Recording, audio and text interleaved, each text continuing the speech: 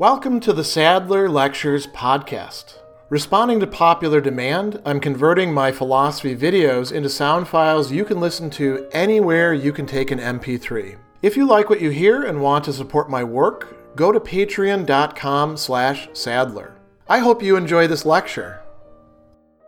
One of the most interesting features of Lactantius's treatise on the anger of God is that he's going to take a strong stance on God not just having analogies to emotions, behaving in certain ways like a person who feels something, but actually feeling certain emotions, certain affects, affectiones in Latin. And, we don't necessarily have to translate that as emotions. We could translate it as affects or affections. But it's pretty clear that Lactantius does think that God feels things that are similar to what it is that we human beings do feel. And in chapter 4, because this is scattered across the work, he's going to be, criticizing the school of Epicurus. And he tells us that there's anger in God and kindness, but the Epicureans think that that isn't the case. So God is not inactive. And that's one of the key differences between Lactantius's point of view and that of several others as well, and that of the Epicureans. The Epicureans thought that the gods basically don't do anything. That's why they're not affected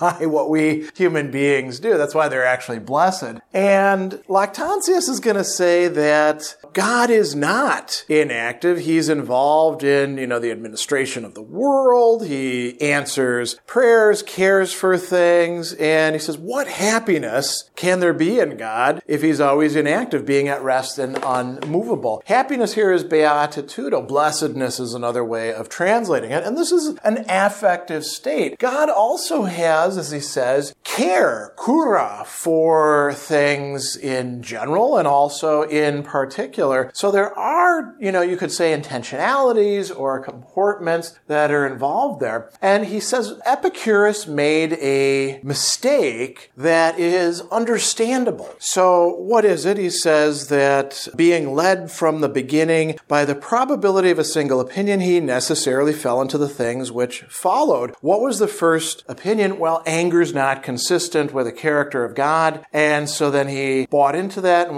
was unable to refuse the consequences, saying that because one affection being removed, necessity compelled him to remove from God the other affections or emotions as well. So he goes on and he says, he who is not subject to anger is plainly uninfluenced by some other ones, right? Kindness, gratia. He's also not affected by fear, metus in Latin, joy, laetitia, grief, murder, pity, misericordia. This last one is very, very important for Christian thinkers because God is depicted as feeling pity or compassion for the miserable creators, the miseri, right? So what is Epicurus doing here? He's saying, well, God can't feel any of these. Why not? As Lactantius puts it, all the affections have one system, one motion, and the word there is commotio. And the idea is that there's like one, let's call it manifold for the emotional states. And if you're going to take away one emotion, you really have to eliminate all the rest. And Lactantius doesn't buy that. In chapter 5 and 6, he's going to consider a rival school, that of the Stoics, who do seem to think, at least according to Lactantius, that God does feel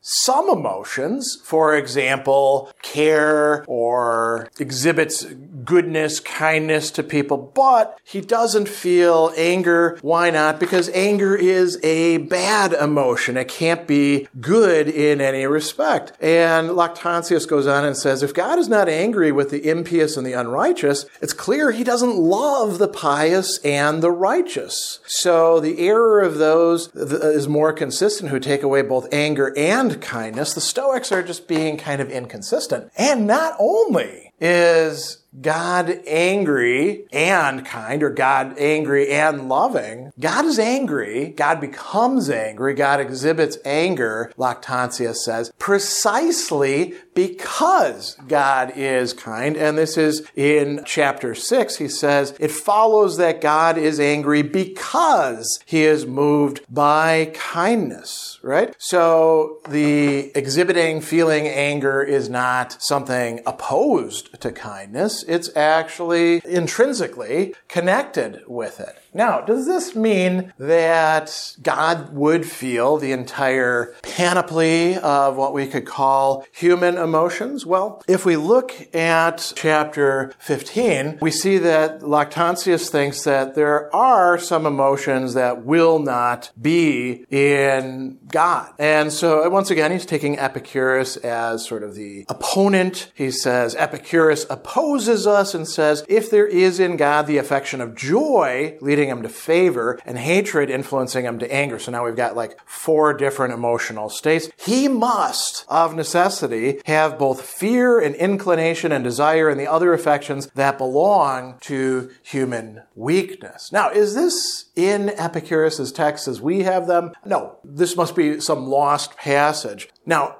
Lactantius says this doesn't actually follow. There's no reason to think that this is the case. It does not follow that he who is angry must fear, or that he who feels joy must grieve. In short, they who are liable to anger, he says, are less timid, and those who are of a joyful temperament are less affected with grief. So even if we look at human beings, it doesn't follow that because a person feels one emotion, they must feel all of the emotions. Some of the emotions are actually kind of opposed to each other. And then he says, we don't have to talk more about humans. Let's talk about the divine necessity. Let's consider fear. Why would God feel fear? Because God would have to worry about something greater than God that could damage God or hurt God or something like that. Can that be the case? He says, human beings are liable to all sorts of problems, right? Want, injury, pain, death. But nothing can offer violence to God, not in a way that actually affects God. So God doesn't have fear. What about desire, sexual desire specifically, libido? Well, the ancient Greek gods wanted to get it on with each other and human beings, but, the God of Christianity is a sort of solitary thing. And you could say, well, what about the Trinity? And okay, that's true, but the persons of the Trinity don't want to screw each other, right? He says that, why do we feel libido or sexual desire? Well, it's a way of reproducing the race. Does God have to do that? No, there's no female in whose union he's able to rejoice, and he doesn't need succession because he will live forever and ever. And then he talks about 2 other emotions. Envy, invidia, right? Why would God be envious of anybody? He doesn't need anything that anybody has, right? And then what's translated in this one as passion, but we could look at it as desire more generally, or perhaps even greed. Later on, he's going to talk about greed per se, this desire for more stuff, which could be manifest in a number of ways. Well, God's got everything God needs, so God doesn't feel these emotions, right? Then in chapter 16, there's a much more thorough discussion about what it is that God feels and why God feels it, and the, very chapter of God and his anger and affections, the affectiones. So, he goes on and he says that it's not right that when God sees all these wicked things that people are doing, he wouldn't be moved and arise to take vengeance upon the wicked and destroy the pestilent and guilty so as to promote the interests of all good people. So why does God get angry? Why does God punish? It's partly to say, oh, you poor bastards, you need to get your head straight and quit doing all this stupid stuff. But it's also to protect the good. Leaving them vulnerable to the wicked would actually be a lack of kindness, a lack of care. Beneficence and anger are intrinsically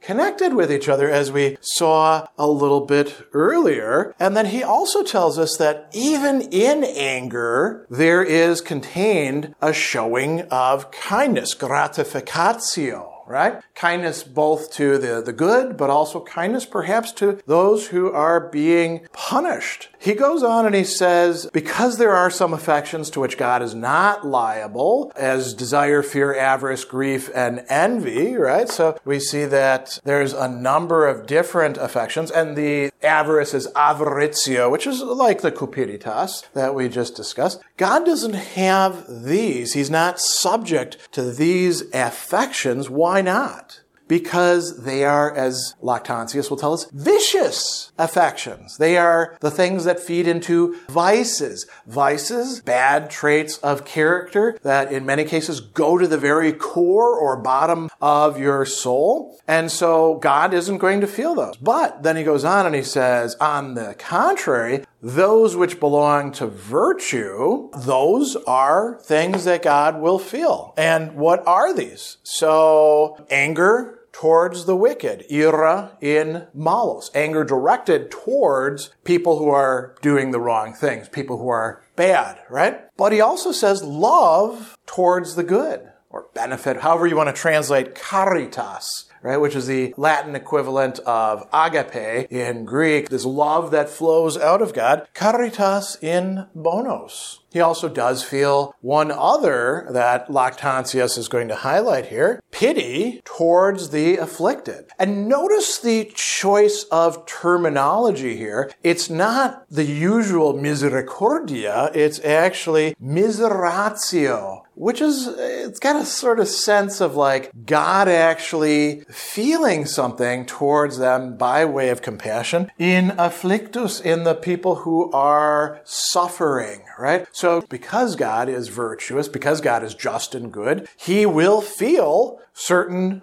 emotions, right? He says, inasmuch as they are worthy of the divine power, he has affections of his own. And what are these? These are both just and true. If he's not possessed of them, the life of human beings would be thrown into confusion. But God, in fact, does feel these things and provides us with a kind of example that we can follow of what it would be like to have virtuous emotions, that is, emotions which reflect and feed into goodness, truth, and justice. Special thanks to all of my Patreon supporters for making this podcast possible. You can find me on Twitter at Philosopher70, on YouTube at the Gregory B. Sadler channel, and on Facebook on the Gregory B. Sadler page. Once again, to support my work, go to patreon.com/Sadler. Above all, keep studying these great philosophical works.